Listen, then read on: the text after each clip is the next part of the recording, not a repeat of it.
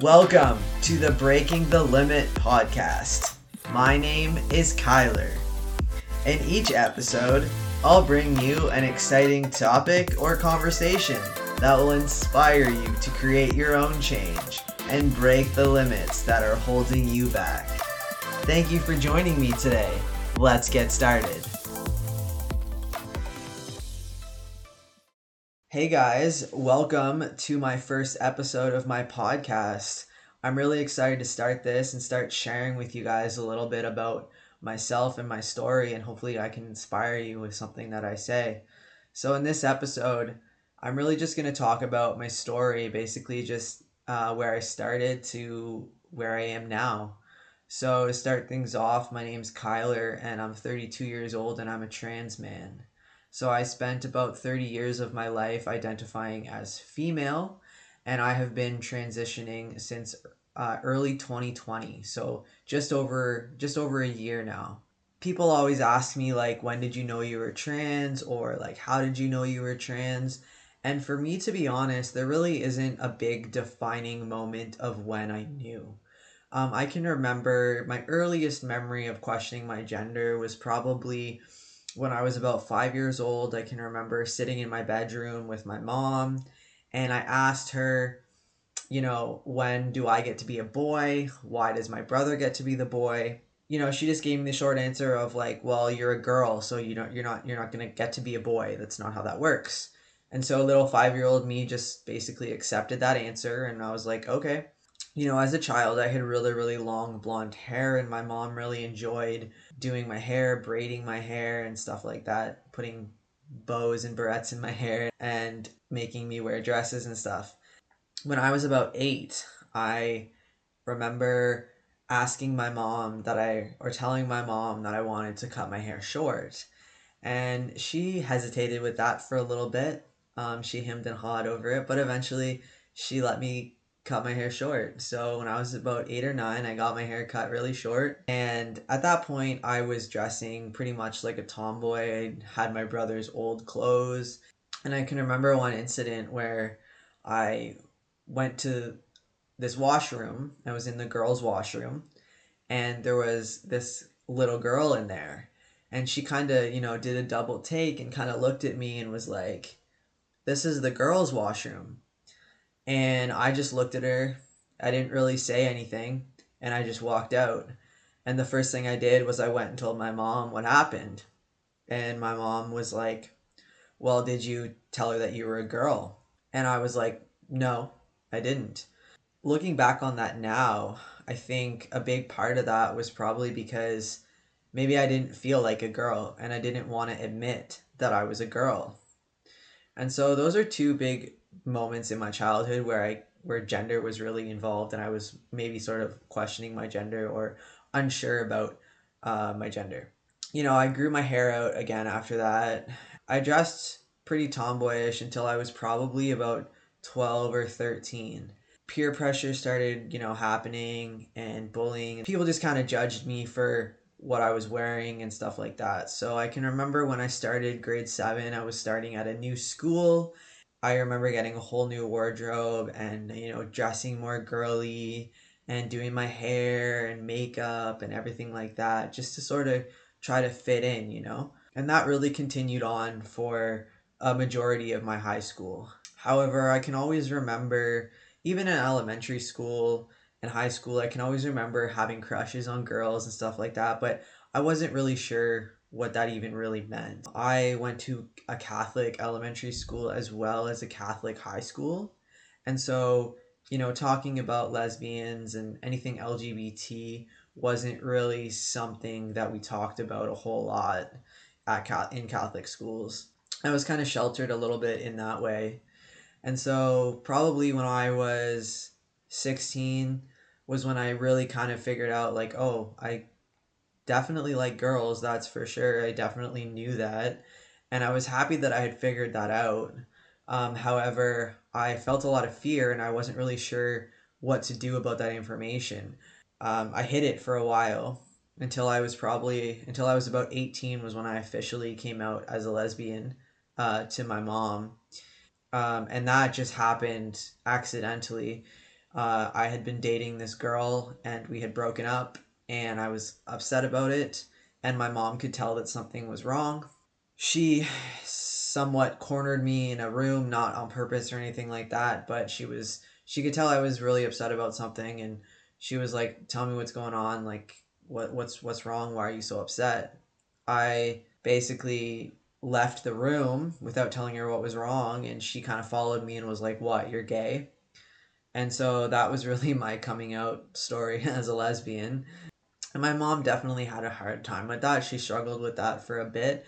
However, it never changed how she treated me. She still treated me the same. She still did everything as she did before she knew. So I was really, really grateful for that. She definitely supported me in that, as much as it was difficult for her to do at some points, I'm sure. At that point, I was done school, and so I decided that I was going to move to Niagara Falls. I just felt like I really needed a fresh start and to get away from Ottawa. So in 2008, I packed up everything and I moved to Niagara Falls with a friend of mine, and I lived there for a year. And that year was definitely a very important year for me. I was away from family, and I was free to kind of just explore and just kind of figure out who I was and who I wanted to be. So I cut my hair short actually while I was living in Niagara Falls. I was dating.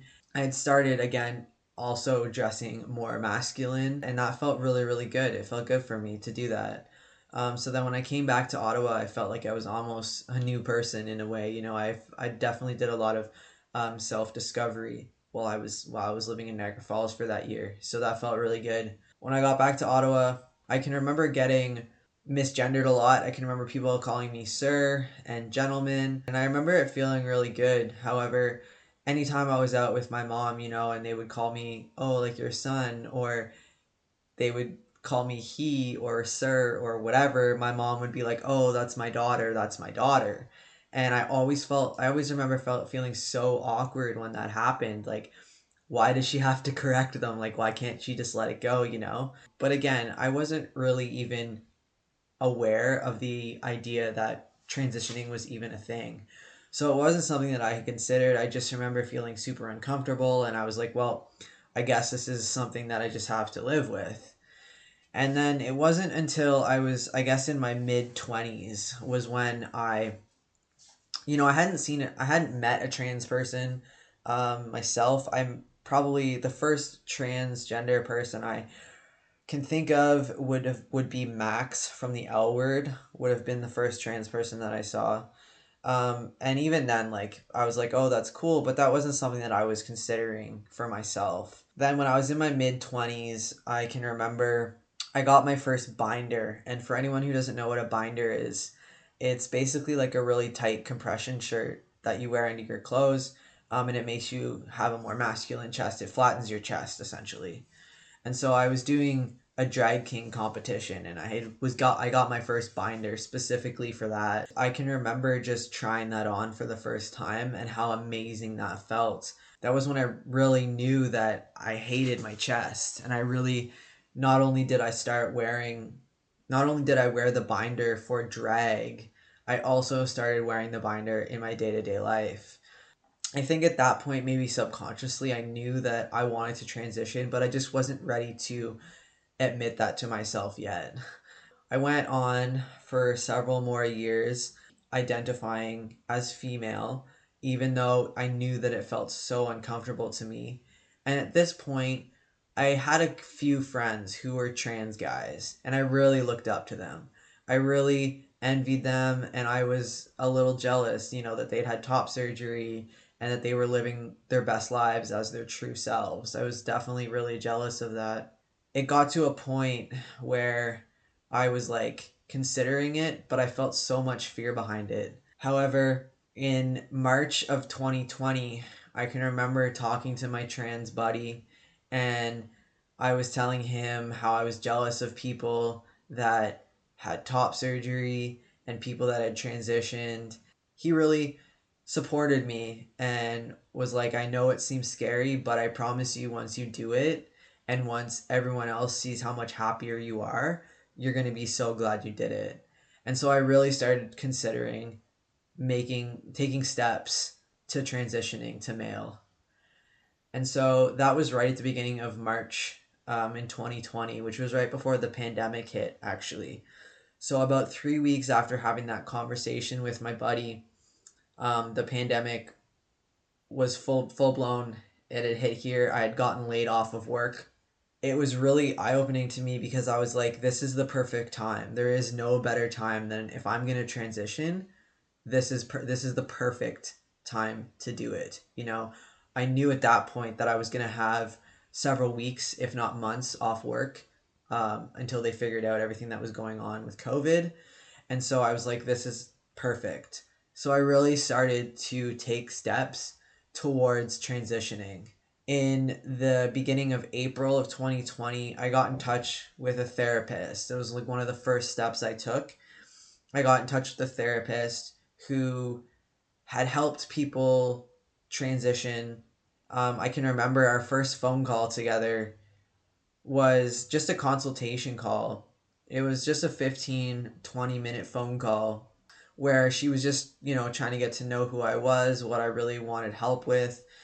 And I can remember, I don't even think I got 2 words out before I just broke down on the phone and I just realized like I can't live like this anymore. Like it's just too painful. Shortly after that, I realized that I would have to tell, my mom, I'd have to tell work. And those were the two big ones that really scared me a lot.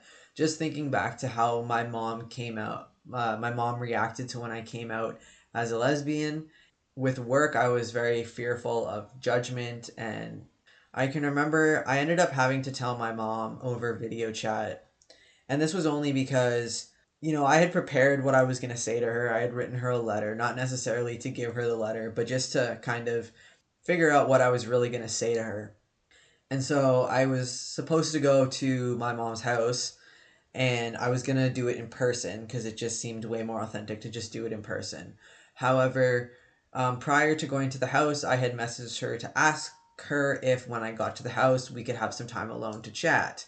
And she got kind of worried about what I had to talk about and started kind of freaking out. Like, are you okay? And she wasn't going to let it go. So I video chatted her and I just told her, like, I have something big that I want to tell you. I know this might not be easy for you to hear. And then I just basically broke down to her that I was trans and I was going to transition to male. I was going to change my name. I was going to start testosterone and I was going to get top surgery. Her reaction was basically to say no to everything that I was saying. She couldn't wrap her head around it. And I mean, that was basically what I expected. However, it still was really hard for me to hear that. I really just wasn't sure at that point what she needed. I told her that I was willing to give her space to sort of process what I had told her. And I told her that I was going to continue moving forward with my plans and that eventually I hoped she would catch up. I know that it was really hard for her to deal with that, but I do think that she tried her best most times to get my pronouns right and my name right. Unfortunately, about 7 or 8 months after I told my mom, she passed away. Unfortunately, she won't get to see my full transition. However, I'm grateful that I did come out before she passed. After telling my mom and telling work, I was really ready to start going by a different name and looking into starting testosterone and getting top surgery. I was actually dating someone at that time that I had come out, and she had suggested, like, why don't you pick a name and I can start calling you by that name and we can sort of figure out if that's a name that suits you. I was between 3 names originally. It was Kyler, Colton, or Caden. For some reason, I was really drawn to Kyler, and so we started with Kyler, and it just sort of stuck. After using it for about a month, I was ready to start legally changing my name, so I filled out all the paperwork to do that, and I officially became Kyler. And then around that same time, I had gotten in touch with my doctor.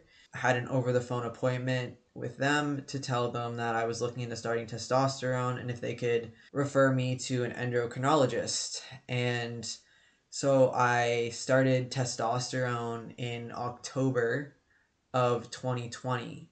I originally started on the gel, so it just comes in little packets, and it was something that you apply daily. So you can apply it to like your legs, your stomach, your arms. I only started on the gel because there was a shortage of like the injectable testosterone at that point, and I was really eager to just start on testosterone, so I started with the gel. It wasn't the greatest. I wasn't really a big fan of having to do it every day. When January hit, I was actually able to switch to the injectable testosterone, which is a lot easier. It's something you only have to do once a week. So I met with my endocrinologist for the first time actually in January to go over how to do a testosterone injection. And at that point, she had told me that she had filled out all the paperwork to have me approved for my top surgery and that I should be hearing from the surgeon shortly.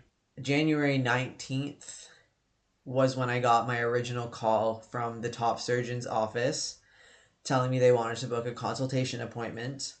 And so, about a week after that, I had my initial consultation appointment with the top surgeon. And that was basically just to kind of get a little bit of background information on me, how long I had been out for, and if I was on hormones, and what I was hoping my results would look like after top surgery, just stuff like that. And so then the following week, I actually got to go in and meet the top surgeon, and he took some measurements and stuff like that. And then after that appointment, I was able to choose my date, and the next available date was March 30th. So I only had to wait about 2 months from my initial appointment to when I got top surgery. So I was super grateful for that. I know that there are several other people who were not as lucky and are still currently waiting. So I was super grateful that I got to have my top surgery that quickly. It was less than a year from when I officially came out to when I had gotten top surgery, and I was just so grateful that everything had gone so smoothly for me. And then, so those 2 months flew by. I wasn't really sure what to expect having top surgery. I had talked to other people who have had top surgery to kind of hear about what their experience around it was like, what recovery was like, what I would or wouldn't be able to do. I was really grateful that I had someone look after me for the first week after my surgery.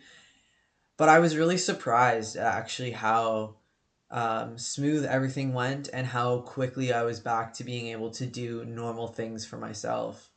Even from the moment I got home from the hospital and I was able to, do pretty basic things. I mean, I wasn't able to lift my arms above my head or anything like that, but I was able to, make myself coffee, feed my cats. I could do basic things like that, which I wasn't really sure if I was going to be able to do or not. The recovery from my top surgery was actually pretty smooth. It was the only uncomfortable part about it was really that I was really swollen, so my stomach was swollen, my chest was swollen, and I was in a compression vest that I had to wear for 6 weeks after my surgery. So that was the most uncomfortable part. It was really tight. I had some bruising on my chest, so that was pretty sore and sensitive at times too. However, I had medication that really helped with that. So with the pain and the discomfort and stuff, you're not supposed to sleep laying down for the first little bit after you get top surgery. So I had to sit up to sleep. So that was a little uncomfortable for sure. Other than that, everything went pretty smoothly. I got to see my chest for the first time a week after my surgery.